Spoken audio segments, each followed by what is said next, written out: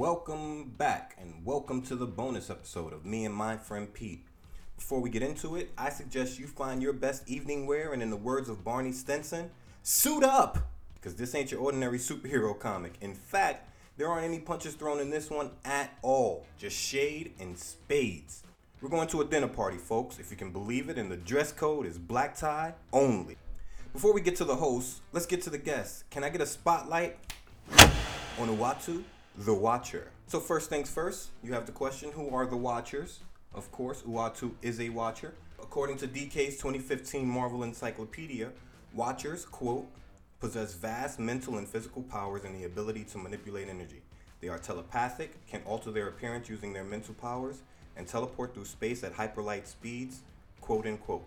The Watchers are an ancient extraterrestrial race who do exactly as their name suggests. They watch without interfering. They've taken this stance because they once gave the knowledge of atomic power to a planet of beings who used it to go to war against each other and other planets. Watchers are essentially a person watching reality TV, but quietly.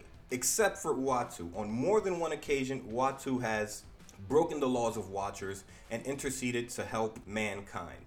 Uatu's first appearance was way back in Fantastic Four number 13, that was April of 1963, when he warned the FF that the World Eater Galactus was coming. And I've always believed, as a fan of comic books, if Uatu shows up, you can bet things are about to get wholly serious.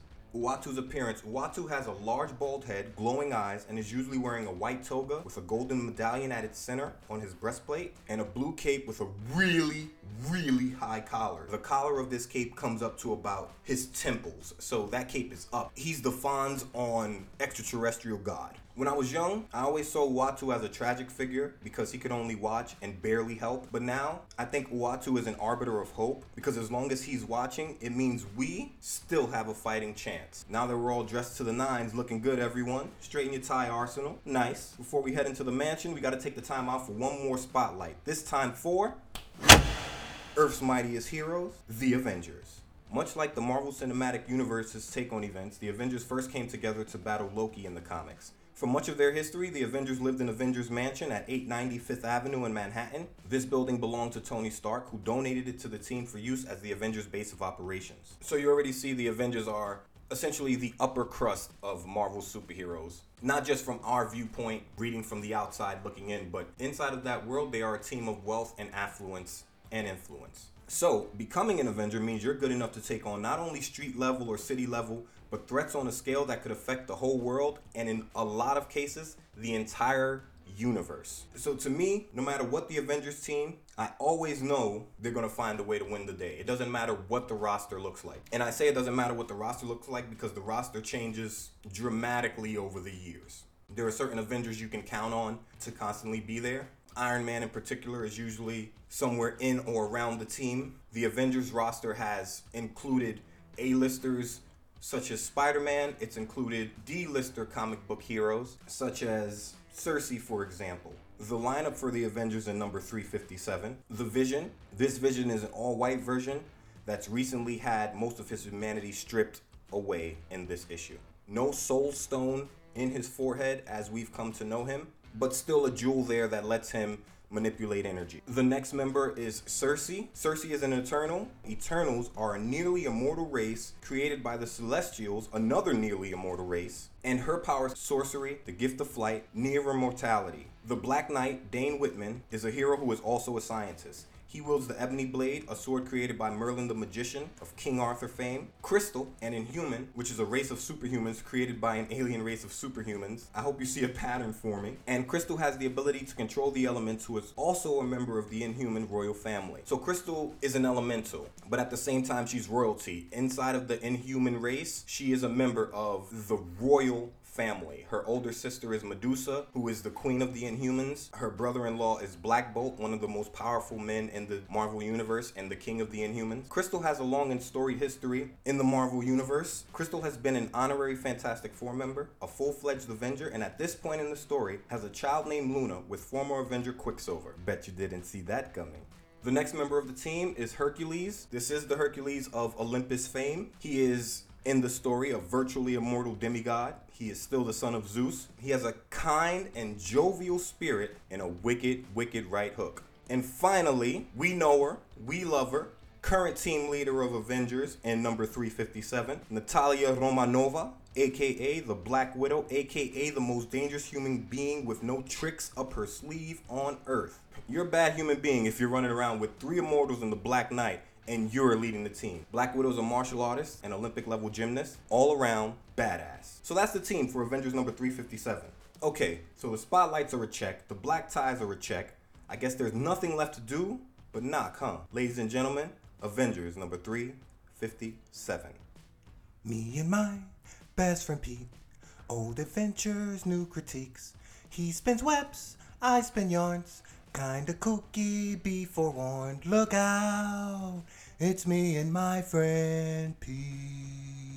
So the production for Avengers number 357, we have the cover art done by Steve Epting. The writer of this issue is Bob Harris. The penciler of this issue is Steve Epting. The inker / colorist is Tom Palmer. The letterer is Bill Oakley. The editor is Ralph Macchio. I don't know if you recall, in a previous episode, I asked, was Ralph Macchio the Karate Kid? That's my own ignorance to the history of Marvel Comics. Ralph Macchio was one of the greatest editors in Marvel history. So Ralph Macchio is not a Karate Kid. Although he has kicked some shit over the years that has enriched my life. Ralph Macchio has worked on almost any title of note in the Marvel Universe that you can think of. Thor, Spider-Man, The Avengers. The list goes on and on. So Ralph Macchio, legend, thank you for what you have provided to the craft of comic books. A lot of the time, we don't even know the people who are impacting and making an effect on our lives. And finally, the editor-in-chief of this issue is Tom DeFalco, and this is the December 1992 copy of Avengers, Volume 1, number 357. So let's start with the cover. It's a gorgeous cover. My only gripe with the cover is the setup of the Avengers and how they're standing, and I'll tell you why. In the foreground, we have Black Knight standing sideways. He has on a leather jacket. He has his gloves on. He has the Avengers A on his shoulder on his leather jacket.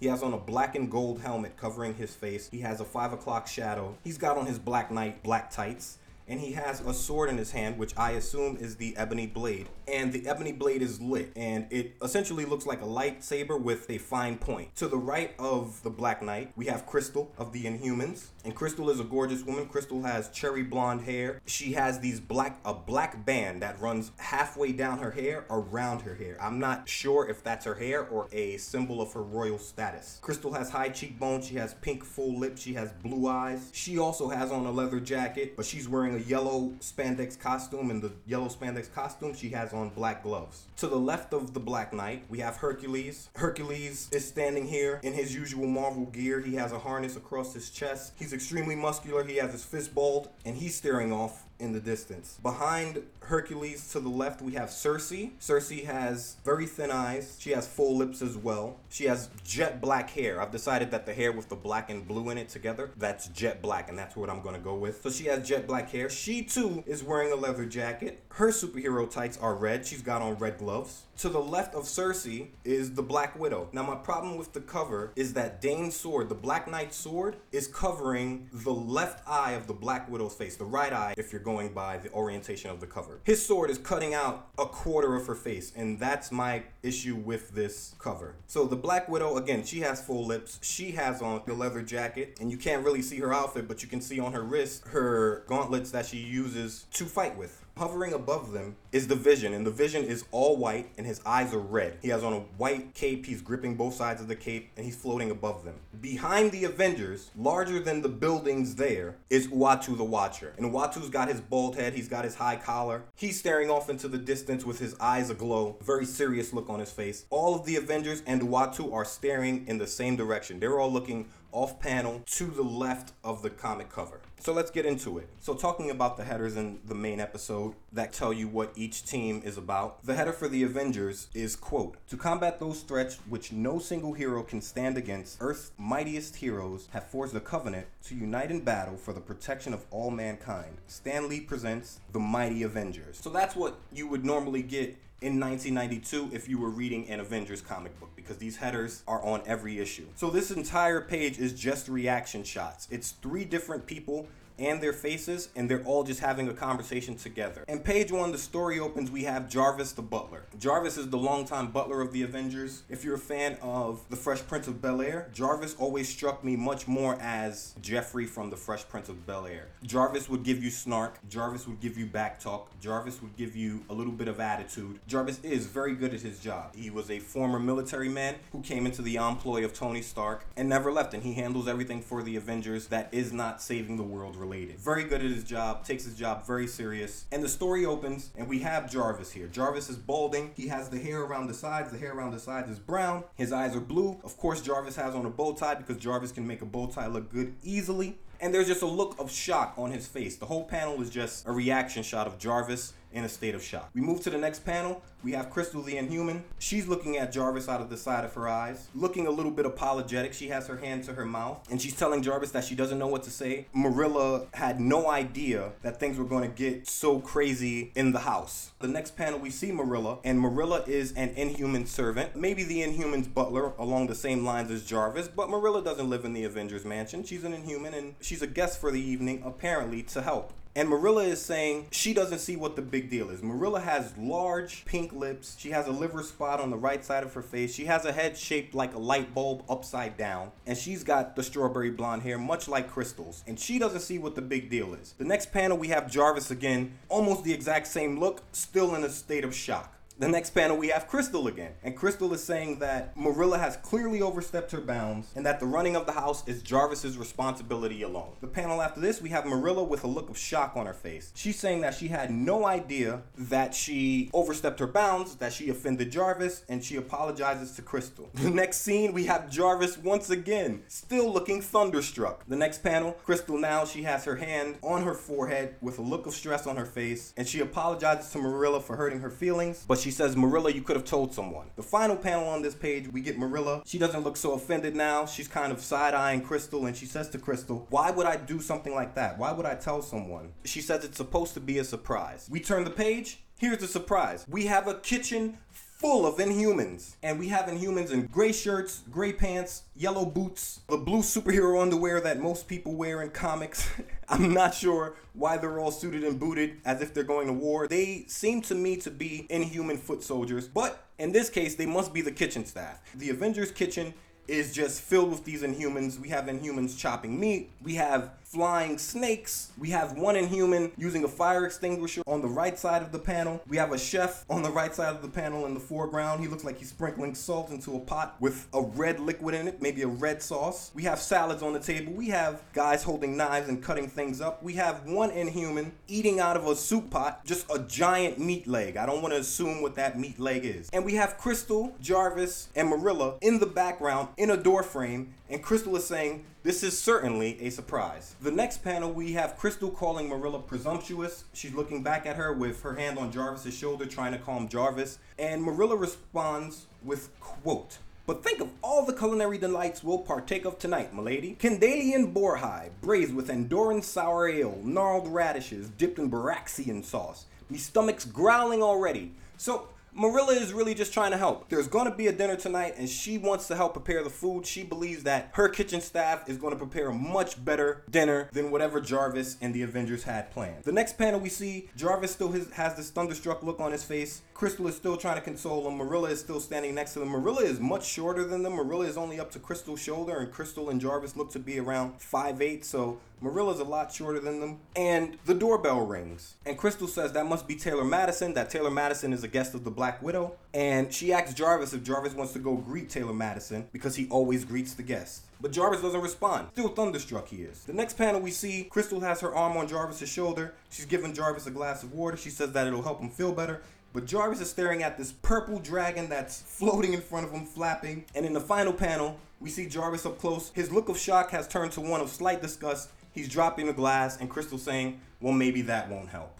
We turn the page. Crystal says she's going to escort Jarvis to the front door to pick up Taylor Madison. In the next panel, we see in the foreground, Lockjaw, Inhuman's giant bulldog pet. Lockjaw is a sentient being very much like the rest of the Inhumans. The way the Inhumans gain their powers, they go through a process at a certain age where they breathe in what is known as the Terrigen Mist. This Terrigen Mist gives each Inhuman unique powers. And when Lockjaw was a child and it was his turn to breathe in the Terrigen Mist, he was transformed into a giant bulldog. And he has a little symbol on his head, the symbol of the Inhumans, and it looks like an American football goalpost sticking out of the top of his head. Lockjaw, the Inhuman bulldog, in the foreground, and he has his teeth wrapped around a giant bone, and he's struggling with an Inhuman servant, and the Inhuman servant is trying to pull it out of his mouth, but Lockjaw's not giving it away. And Crystal says, Jarvis, let's go pick up Taylor. You can't just stand around here thunderstruck. And that ends the scene for the moment with Jarvis, Crystal, and Murillo.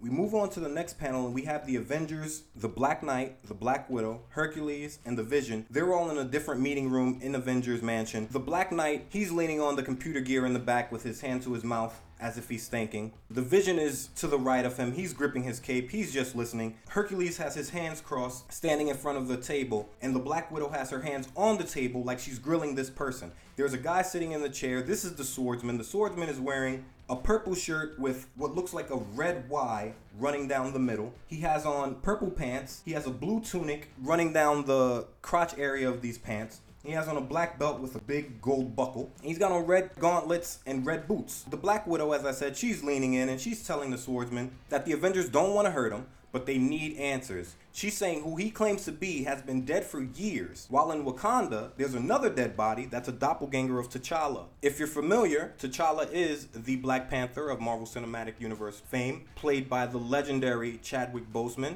So apparently, we've got body doubles roaming around, and this Swordsman seems to be one of them. Black Widow tells him she needs answers. But in the next panel, the Swordsman, he has his hand to his head, he has his eyes closed, he looks like he's in pain, and he's saying that his head won't stop pounding, so it's hard for him to answer questions. In the panel after that, Black Widow says, okay, calm down, relax, but she's got a bad feeling, because every physician that they've brought in to check the Swordsman can find nothing wrong with him. On the next page, the first panel, we have Vision, and as I mentioned, stripped of most of his humanity, the Vision is very robotic. This is not the kind, soft-spoken Vision that we know and love from the Marvel Cinematic Universe. Instead, this Vision is essentially more robot than man. And the Vision says, quote, Natasha, I have a proposal. Utilizing data we have just received from Wakanda pertaining to the Cold Tiger's autopsy, I can reprogram the MedLab synaptic bioscanner to register anomalies heretofore beyond its capabilities. End quote. Which is a very fancy way to say we can use the info from Cold Tiger's autopsy in Wakanda to rewire our medical computer to find whatever it is that's making these different people show up as Avengers that we already know. But the Swordsman isn't having it. The next panel, we see him hop up. We see him enraged. He has an angry look on his face. He's pointing at the Vision accusingly. And he says that the Vision left him to die, and he hasn't forgotten. And Vision, cool as a cucumber as always, says, you are confused. Such events never occurred. And the Swordsman calls him a liar. He's trying to come at Vision. Hercules grabs him from the back. He has one hand on his chest. He has one hand on Swordsman's bicep. He's not going to let the Swordsman rush Vision. Vision's an Avenger and Vision's my dude. So you need to calm down. So the Black Knight steps in and the Black Knight asks the Swordsman if this Vision is the one he remembers. And the Swordsman says of course he is, that the Vision hasn't changed since he's known him. We see Dane go to the computer and he pulls up a holographic image of the Vision. And the holographic image that he pulls up is the Vision that we know. This Vision has the yellow cape, he has the pinkish, purplish skin, he has the green costume, he has the yellow underwear pants, and he has on the yellow boots. So this is the Vision that we know. So pulling up this image, the Black Knight asks the Swordsman if he's ever seen this version of Vision before. And the Swordsman says no, he's never seen this Vision before. He does not know who this man is that they're showing him, and he asks them if they're playing a game with him. We turn the page. This is a physical copy. We get our first ad. This ad, Milton Bradley must have really been trying to sell this game. This ad is for a board game called Hero Quest. This board game is essentially Dungeons and Dragons Milton Bradley version. There's a games master. They have all of these different heroes on the cover. We have a hero on the cover. He looks like Conan the Barbarian. He's swinging a sword. We have elves and dwarves. There's a picture of a mummy that seems to be a small ripoff of Dungeons and Dragons. We get to page 9 after that 3-page ad. And in the first panel, we have Black Widow and the Black Knight. And the Black Widow is saying that the Black Knight may have stumbled onto something. And he says that he didn't stumble. He's actually been hypothesizing about this since a woman named Marissa Darrow disappeared. We get our first little caption box that tells us where we can find that issue. And that's a flashback to issue 348. Black Knight tells the swordsman to let them know if the image he's about to pull up looks familiar. So he's going to pull up another image for the swordsman, and it's Mantis of the Guardians of the Galaxy fame of the MCU. Mantis has long flowing black hair. She's got on a green top. She has on a yellow skirt, and she has on greaves on her legs and gauntlets on her hands that are both green and yellow as well. Swordsman is again calling this image of Mantis. This is the second hologram they pulled up. And he's saying he doesn't know who this person is either, that this is a stranger. What are these people being pulled up for? What do these people have to do with him? In the next panel, Black Widow says to the swordsman that they know these images meant a lot to the swordsman that they're familiar with. So whoever this swordsman is sitting in front of them, this swordsman can't be the swordsman that they know because that swordsman knows these people. Black Knight, clever scientist that he is, he says that there are a lot of possibilities and a good scientist explores them all. And he says he has one more image to show. The next panel is that image. And it's Mantis once again, but it's not the Mantis that we're familiar with. This Mantis has a bald head and she's wearing all green. She doesn't have on greaves. She has on green gloves. She has on a green unitard and she has on green boots. And this image has a great effect on the swordsman. The swordsman says, quote, "Sweet heaven, it's her." The final panel of the scene, they zoom out from the swordsman's face and he's screaming, staring at the image, saying, "Mantis." So he knows this image of the Mantis. We turn the page and we're outside of the Avengers mansion now. We're way downtown. We're in Soho. And the first image that we get, it's a dark street. We have two lovers embraced under a yellow light in front of a porch. Whoever these two people are, the man is telling the woman that he's not the begging type, but he wants her to stay. We move on to the next panel and we see who at least the woman is, Cersei. The man, we never get a name. And Cersei's standing here. Cersei's got on a leather jacket. Cersei's got on a low red skirt. She's got on red high heel boots. Very fashionable Cersei. The man with her, he has strawberry blonde hair with a ponytail, of course, because this is the early 90s and that's the scene. He too has on a leather jacket. He's wearing black pants. He's got on black shoes. And they're standing beneath the lamplight. And Cersei is saying that she's flattered that he wants him to stay, but the whole evening has been a lark and she has places to go. And the guy finishes her sentence. He says, "And people to see, right? Yeah, I understand." The next panel, he's grabbing her by the shoulders. He's telling her to stop pretending that she doesn't care. He's telling her that they have something good and she shouldn't ruin it by leaving. But Cersei says it's for the best if she does. The next panel, the guy's kissing her on the neck, begging her to stay. She's looking down at him out of the corner of her eye as he kisses her neck, and she's saying that she'll stay a little longer, but he can't say that she didn't warn him. So we move on to page 11. And the first panel that we get, we have Hercules staring in the mirror, fixing a bow tie. He's looking dapper. He has on a white dress shirt, black tux pants. In the background behind him, we have Dane, the Black Knight. He's got on a black tie. He's got his tuxedo on. The Black Knight is chiding Herc. He's asking him if he's ready. And Hercules says that he finds bow ties confounding. And the Black Knight says, "You and me too, bud. These things really are confusing." Next, Herc and the Black Knight walking down the hall. They have on their black tuxes. They have on their black ties. They have on their mullets. So it's business in the front, but it's a party right now. They're wearing their red cummerbunds. Hercules is fixing his cufflink. They're walking up the hall. And Herc asks about the swordsman.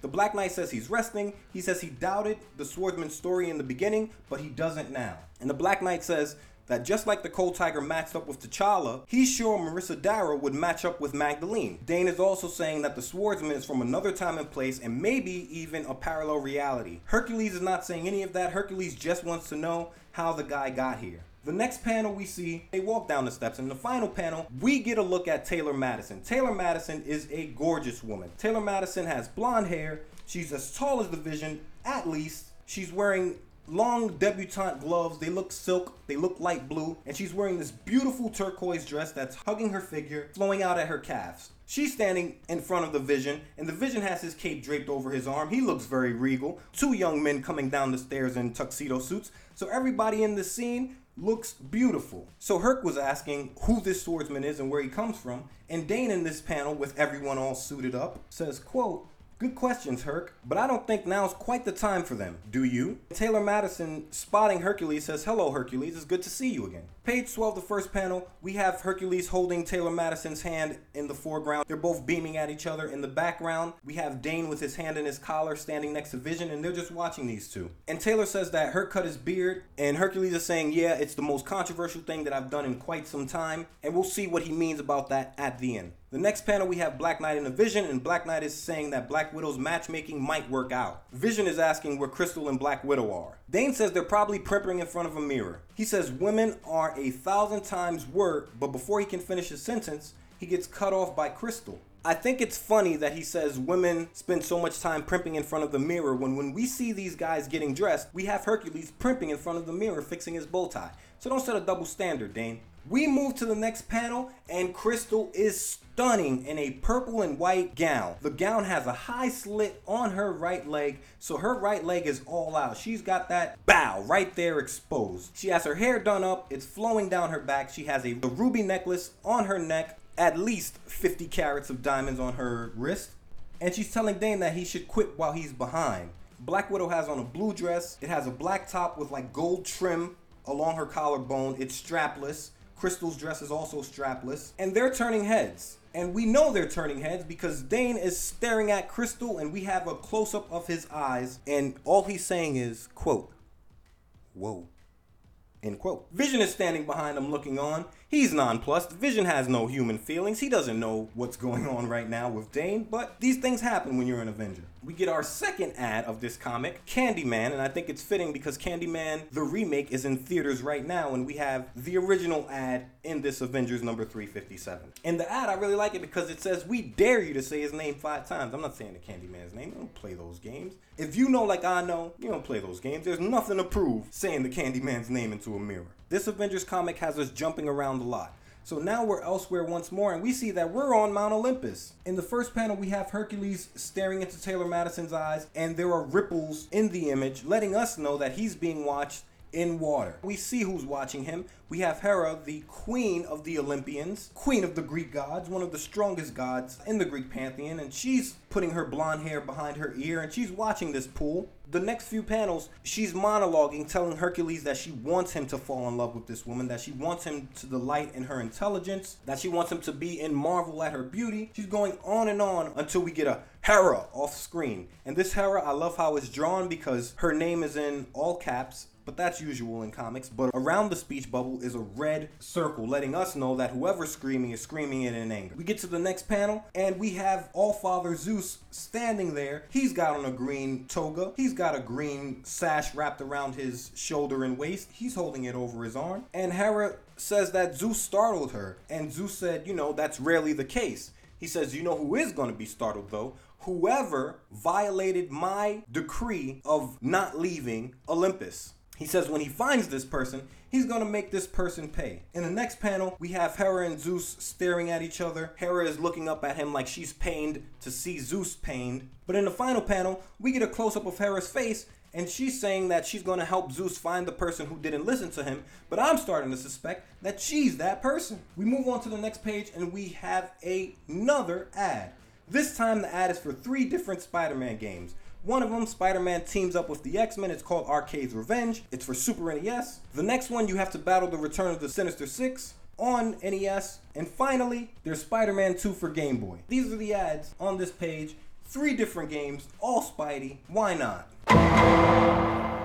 We have this beautiful scene of the Avengers and their guest Taylor Madison all hanging out in what I would assume is a foyer or vestibule or one of their living rooms, company rooms. And we have Herc and Taylor Madison in the foreground. Taylor Madison has her back to us. She's holding her hands behind her back. Herc looks comfortable. He's all suited. He has his hands in his pockets. Behind them, sitting on the couch, is Crystal. She has her leg with the cut sash wrapped over her other leg. Her thigh is out. And Dane is talking to her over her shoulder behind the couch, and she has her head back. She's listening with her good air, and there's a smile on her face. She's enjoying herself. Off to the right of them, we have Vision and Natasha. They're having a conversation, and Natasha is having her glass refilled by a flying purple dragon. And in this scene, Herc is telling Taylor Madison that Thor is on an urgent errand and he really misses him. Thor and Hercules are best friends in the Marvel Universe. They have great adventures together, they have great battles against each other, but they're always there for each other when the chips are down. And when you have 2 powerhouse immortals like that,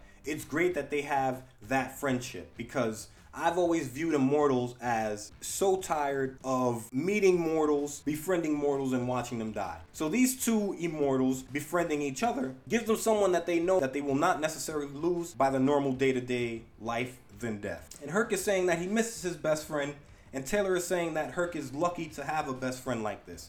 We get our second dialogue box telling us that Thor went away in Avengers number 349. Meanwhile, Natasha is thanking the flying purple dragon for topping off her wine, and she says dinner should be ready soon. Vision is saying that dinner can't be ready soon. Cersei isn't here yet. We get the next panel. It's a close-up of the Vision and the Black Widow, Natasha. And Natasha is saying that Cersei's erraticism is worrying. That Cersei is all over the place, and Natasha being the head of the Avengers, she's worried about this. But Vision says there's no reason to worry or be suspicious of her yet. She hasn't done anything. Vision is never going to lead with an assumption. When we see something is wrong, then we'll act. But if it's just about Cersei being all over the place, Cersei is always all over the place, so Vision's not worried. The next panel, Jarvis is trying to get the Avengers' attention. The flying purple dragon is trying to top off Hercules' wine, but Hercules is saying he already has too much. He doesn't need it topped off. And in the next panel, Jarvis, frustrated that nobody's listening to him, says, "Sigh. Ladies and gentlemen, dinner," and I use the term extremely loosely,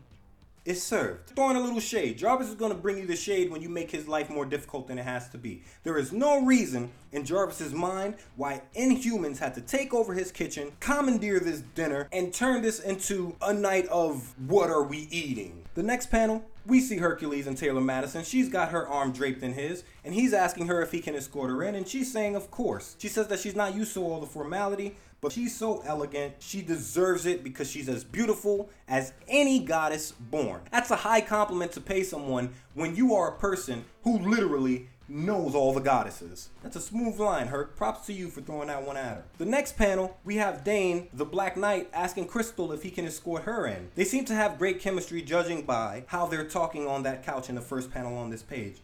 And she says, "Of course you can escort me in." And Dane saying he wants to make up for bad behaviors. That little snide comment that he gave about women taking forever to get ready, he's trying to make up for it by escorting her in. And Crystal says, of course. But before he can escort her in, we get to the next page and we see Cersei, and Cersei is show-stopping. Cersei has on a tight, strapless, red, form-fitting skirt that is hugging her curves. It comes up way past half her knee. She's holding her leather jacket in her hand. She's got on red gloves. She's got on red pumps. Her jet black hair is flowing. She's got on a small necklace, and she is looking ravishing. And she says, "Am I fashionably late yet?" She apologizes. She says she was looking for an outfit. The next panel, she tells Dane he looks gorgeous in his tuck, and she asks Crystal if she agrees. Whether Crystal agrees or not, we don't get an answer because Cersei has grabbed Dane around the neck and kissed him full on in the mouth.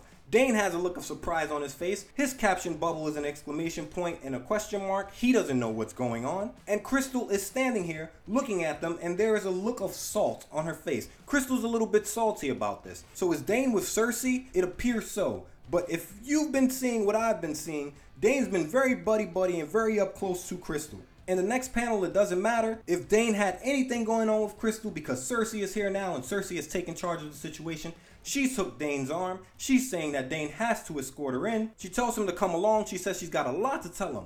And Dane says, "Hold on, wait a minute." And behind them, as Cersei is leading him away, Crystal is standing here. She's got her arms folded. She's still got the drink in her hand. And Dane is saying, "Wait a minute, I said I was going to escort Crystal in." But the next panel, Crystal says, "It's all right, Dane. Don't worry about it." This panel is her and the Vision. And the Vision, gentleman that he is, says, "If you don't mind, I'd like to escort you in." And in the final panel on this page, Crystal is saying thank you. There are beautiful flowers to the left of them. And Vision is escorting her in. And Vision says, "If I remember correctly, the correct response is, my pleasure." We turn the page and Marilla is in the kitchen. She's standing on the table barking orders. She's driving her team. She's calling them sluggards. She says, "How goes the Orlean blood pudding? Cook it too long and it's not fit for the lowliest genetic throwback. Cook it too little and me mind boggles." We get the next panel and Jarvis is pointing at her. Jarvis is pissed. Jarvis says, quote, "Now that would be a tragedy. Madam, may I have a word?" And Marilla responds, she says, "I'd give you a word if I had the time, but I don't have the time, Jarvis. I'm a busy woman. I'm trying to get this food out." And Jarvis in the next panel, he's pointing at Lockjaw. He's not hearing that. "You're trying to get the food out. You've commandeered my kitchen. This is not okay. And now you have your beast," he's pointing at Lockjaw, slobbering all over my floor. So Jarvis is pissed, and Jarvis has a right to be pissed, but Jarvis has just committed a great insult. Remember, Lockjaw is as intelligent as any other inhuman. He was transformed through the Terrigen Mist into this beast, but he's very much an equal to every other inhuman as far as intelligence and as far as status. Lockjaw is a member of the Inhuman royal family. Jarvis is being completely disrespectful, calling him a beast. In the next panel, we see that Lockjaw isn't just a beast. He's offended by what Jarvis has said, and he takes off up the stairs out of the kitchen. Marilla says, I'm gonna go talk to him. You've hurt his feelings. And Jarvis finally cools down. Jarvis says, I didn't mean to hurt his feelings. I was just venting. But we have to be very careful in life when we're just venting and we take out that hot air on someone who was cool and had no business to be in that type of heat. Jarvis should be the one going upstairs to apologize, not Marilla. But Marilla says, don't worry about it. I'll handle it. You just make sure that this kitchen stays moving. And Jarvis now has a look of shock on his face. He says, how can I tell these Inhumans what to do? I'm just a regular guy. But he looks around the kitchen. We move to the next page. All of the cooks, all of the Inhumans, they're looking at him for direction. The next panel, Jarvis tugs his collar. And in the next one after that, Jarvis says what any real person who gets things done always says when it's time to get things done. He says, quote, gentlemen, we have a job to do, a duty to perform. Let's be about it, shall we? And that's what Jarvis is on. That's always the type of time Jarvis is on. Jarvis doesn't want to talk about it. Jarvis wants to be about it. And in the next panel, we can see that he's inspired these troops. They're all working hard. They're hammering. They're cooking. They're throwing stuff in pots. They're pulling things out of pots. The kitchen is moving, and Jarvis says, a man could get used to this. In the final panel on this page, we have the Avengers. They've sat down at the dining room table. There's a roaring fire behind them. We have roses on the table, pink roses and red roses. There's a pitcher on the table, probably water. Everyone's got wine glasses. Looks like there's a crudité on the edge of the table. And Crystal is sitting next to Hercules, who is sitting next to Taylor Madison on the left side. Black Widow is sitting at the head of the table. On the right side, we have Vision sitting next to Cersei, sitting next to Dane. And we turn the page, we get a close-up of Hercules and Taylor Madison. These two have been in conversation all night. He is enthralled by this woman, and he's enthralled by her heart as well. He asks about a young man named Bradley, and he says, is he okay? And he says he doesn't mean to sound insensitive, but does working with terminally ill people make her unbearably sad? And Taylor Madison says, it does sometimes, but I have my reasons, my own personal reasons. That seems a little bit cryptic, but we don't get any more than that. So we move on to the next panel, Dane and Cersei. And Dane's telling Cersei that he doesn't appreciate her little scene of running up on him and kissing him when he's about to escort Crystal into the dinner. Cersei apologizes. She says, Dane, I'm truly sorry. That's a quote. And we move on to the next panel, and she's leaning into his ear. She has her hand on his shoulder. He's sipping wine, giving her the side eye. And she says she knows she looks like a dilettante and a snob, but she has to act this way to distance herself from mortals. She says that she'll apologize to Crystal. So that just brings up the point of these immortals becoming attached to human beings whose lives are, on average, 60 to 80 years, and you're living millennia. Cersei is a god. She has to have this bravado, she says, this shield of bravado in front of her, so she doesn't get close and attached to these people who are only a blip in her life. But she says she was wrong. In the next panel, she takes Dane's hand. He has a look of shock on his face, and she's saying she's not pretending when she says that she likes him, that she's going to stop being careless and flip about it. And Dane says that this isn't like her. He asks if anything is wrong. Cersei in the final scene, it's a close-up of her face. I think Cersei has green eyes looking at this close-up. And she says, you know, I'm honest with people and they think something's wrong. So maybe it's me. Maybe I have a problem with communicating. And she says nothing is wrong. In the final scene, we get a close-up of Crystal. Crystal's got that look of longing on her face. She has her pinky in her mouth. She has her hand on her face and her pinky on the edge of her lips. There's this sad look on her face. And she's staring at Dane as his hand is being held by Cersei's. And she's saying that nothing's wrong as long as Dane is her friend. So I love this, and this is one of the great things about Avengers comics. Sure, they have great action, but it's these little moments of the characters interacting and these little beefs and these little love affairs that get kindled up, fizzle out, become roaring fires. It's, to me, my favorite thing about the Avengers, this part of it all. We move on to the next page, and in the first panel, Natasha and Taylor Madison are having a conversation. Natasha is telling Taylor Madison that she plans on going back to St. Petersburg soon. So Natasha has wealth and means. Natasha is a world traveler, and being an assassin and then one of the foremost Avengers throughout all these years, I'm sure Natasha has all types of stamps in her passport. Natasha's been to places that we don't know exist. Think about that. That's Natasha Romanova. That's the Black Widow, the most dangerous non-powered person in the Marvel universe, in my opinion. So Natasha's world hopping. An alarm goes off. She says, excuse me for a moment. The next panel we see, she's clicking a button on the table, and she clicks this button, and the Avengers computer is telling her that the swordsman is stabilized and everything's okay. And Natasha is saying that that's very good. Now she can put her mind at ease and enjoy her meal. In the next panel, we have a shot of Natasha standing up in front of the Avengers, in front of everyone at the table, and she wants to make a toast. She says that she and Captain America felt like the Avengers were drifting with no soul, that being an Avenger mattered less and less every day, and that this group that's been together for 6 months, they've created a team worthy of the name Avengers. But before she can get Avengers out, she's interrupted. She looks over her shoulder. She almost spills the drink in her glass. You could tell that she whipped her head around because of how that drink is almost spilling out of her glass. So we turn the page, and we're away from the dinner table. We're following Marilla and Lockjaw up the stairs. And Marilla and Lockjaw, they're going to Luna's room. Luna is the daughter of Crystal and Quicksilver, mentioned at the start of the episode. And they're going into her room, and we see Lockjaw growling. We see Marilla saying, "What are you upset about, Beastie? What's going on?" They push the door to Luna's room open, and Marilla screams, "Who are you?" We get to the next panel and we see a blonde woman wearing a blue uniform, red gauntlets on, red boots, and this yellow shield plate above it. There's a red V leading down to her midsection on her blue one-piece uniform. And she's in shock. She's saying, "How did you sense me? I came here to check out the flat scan." So, a flat scan in the Marvel Universe is any human being with no mutant powers. It's a derogatory term from mutants to humans. And usually mutants who use terms like flat scans and things like that, these are the mutant terrorists of the world. These are the mutant anarchists of the world. So, she's saying that she came to see the Martyr's heir, the flat scan throwback. The martyr at this time in the story is Magneto. So Magneto has recently died in the Marvel Universe during this time. And this woman has come to see if his granddaughter has any mutant powers.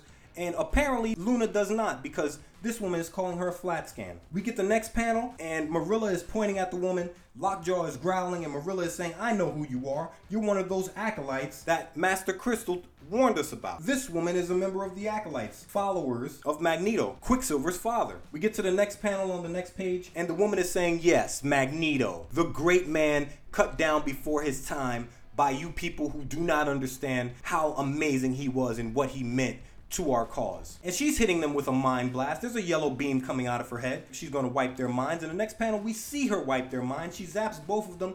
There's a sound effect of zaps on the screen. Her beam is hitting Lockjaw in the face. It's hitting Marilla in the face. In the next panel, she's standing here. She's holding her cape. And she's saying, "Beam me up, Cortez." I assume she's talking to Fabian Cortez, who is the leader of the Acolytes team that Magneto formed and founded. And we hear the sound of her being teleported up. So she got beamed up. She said, "Beam me up, Scotty," and away she went. The next panel, we see the darkened room again. Marilla is in here. Lockjaw is in here. Both of them are confused as to what's just happened. Marilla is saying, "You see, Lockjaw, you made this big fuss. You came charging into Luna's room, and Luna's fine." In the final panel, we have them leaving the room. Marilla's looking over her shoulder, and she's saying that Luna is sleeping like a baby with not a care in the world. So whoever this person is, her mind-wiping ability is amazing. We turn the page, and this is one of those great moments in comics where it feels very interactive to me. We turn the page, and we have to turn the book the long way, because it's a double-page spread of the Avengers in the presence of the unspeaking Uatu the Watcher. He's towering over them. Natasha always seems to me to be 5'8", 5'9",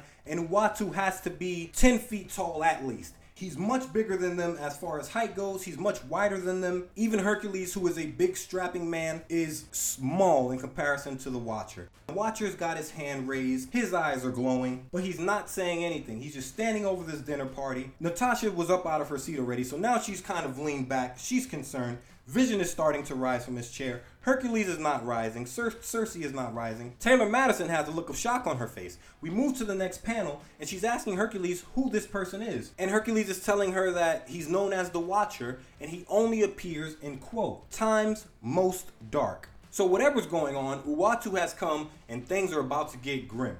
We move to the next panel, and Natasha, as any great leader would do, she's asking Uatu, what's going on? What have you come here to tell us? What do we need to be prepared about?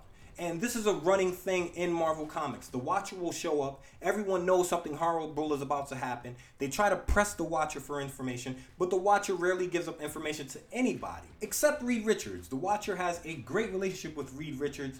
He finds him, I think, plucky. You know, when you're omnipotent and you've seen everything and you've watched everything, when you see someone who is so different from the rest of their species, that may intrigue you a little bit. And I think Reed Richards has had that effect on the Watcher, where they've built, I wouldn't say a bond of friendship, but Uatu does believe that human beings can be great, and I think he believes that Reed Richards is proof of that. We move to the next panel, and it's the Watcher. It's a close-up on his face. His eyes are still aglow. And I'm going to read, quote, "No word escapes his lips, but his eyes, cruel, sad, alien eyes, look hard and deep into those of the Avengers before him.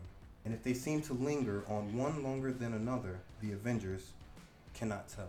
We have looks of concern on each of the Avengers' face. Starting from left to right, we have a close-up of Dane. He looks a little worried. We have a close-up of Crystal. She has her mouth slightly open. She looks a little worried. Hercules has all of the frown lines on his face burrowing in towards the center of his forehead. He looks ready to go. Natasha looks concerned. Vision looks concerned. But Cersei looks angry. Cersei is staring like he's just interrupted a beautiful dinner they were about to have. She has her glass to her lips. She's not going to let Uatu stop this party. We get a couple of more ads. One is for Axelay. It's one of those flight shooters where you're on the bottom of the screen in a plane and you're shooting at things coming towards you. We have an ad for Flair 1992 Ultra cards for football. And in the first panel on page 28, we see a close-up of the Watcher's eyes. He's vanishing in a flash of light. We move to the next panel. We get the Avengers still sitting at the table. They all look worried. The Watcher has shot through the window and he's left them with an ominous message inside of a caption box surrounded by red. And the message is simple. It says, "Beware." We move to the next. The Avengers are all staring out of the window. Crystal has a look of shock on her face. She asks, "What did that mean?" Natasha says, "Nothing good." Cersei says they shouldn't get too melodramatic about it. We move to the next panel, and Cersei's walked over to Dane. She's standing in front of him. She says they've had warnings before, and they should thank Uatu because forewarned is forearmed. We move to the next panel, and she's raising her glass again. She says she seconds Natasha's toast and says, "To us Avengers and better times ahead." In the final panel on this page, we see a bright star in the sky. We're outside of Avengers Mansion. There's skyscrapers around.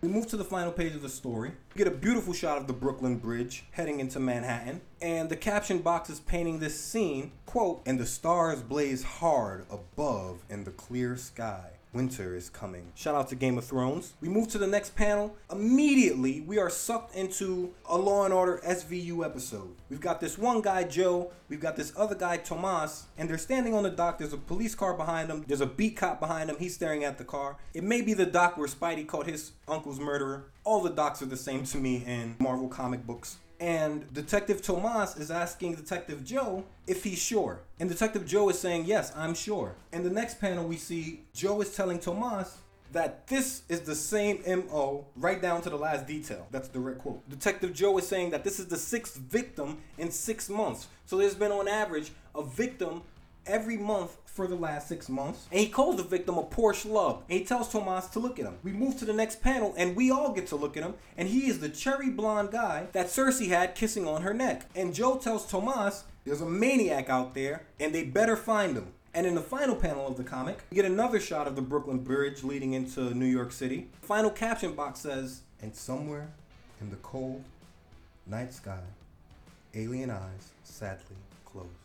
And that is the end of Avengers number 357. We've got a murder, we've got doppelgangers, we have Cersei cheating on Dane, and Dane contemplating cheating on Cersei. We have Hercules meeting a beautiful woman, hoping to court her. We have Uatu the Watcher. There are so many things up in the air with this comic book, and that's one of the things that I love about Avengers comic books. Avengers comic books always try to balance the Avengers' personal lives with the superheroing that goes on, and sometimes we get these great issues where it's just a bunch of connections being strengthened and weakened, and a lot of plot lines being made and a lot of plot lines being hinted at. And I love that this issue came up randomly. The final page, the letters page, I just want to point it out because Hercules mentioning his beard in the beginning. In this Avengers Assembles page, we have 6 letters printed, and 3 of those letters make mention of Hercules' beard. Hercules has a long flowing red mullet, business in the front, party in the back, but Hercules also has usually a long flowing beard. In this issue, Hercules' beard was cut as mentioned, and Hercules is saying, "It's the most controversial thing that I've done in a long time." So that's not for Taylor Madison. That statement is for us. It's an acknowledgement to us that Marvel knows that we have an opinion on the look of this character, and Marvel is playing that up and saying, we hear you, but this is what we're doing right now. So in this comment section, you have two people telling Herc to grow the beard back. You have one person saying Herc looks amazing without the beard. Me personally, when I was younger and when I had this comic book, I couldn't even imagine Hercules with a beard because of this comic book and because he's right there on the cover and he has no beard. I never had that issue, but it's interesting and it's funny to see Marvel kind of troll the fans a little bit with that breaking of the fourth wall and Hercules talking to us when he's talking to Taylor Madison. I love this issue of Avengers, not so much because of the story, although I had a blast reading it today and I did enjoy it. I love team dynamics and we get a lot of that. I love the drama that Cersei seems to bring. I've become a much bigger fan of Cersei after reading this comic because Cersei is everywhere in this comic. She just seems very strong and very independent and very I'm gonna do what I want. And I like that about her. But I've had 3 comic book collections in my life.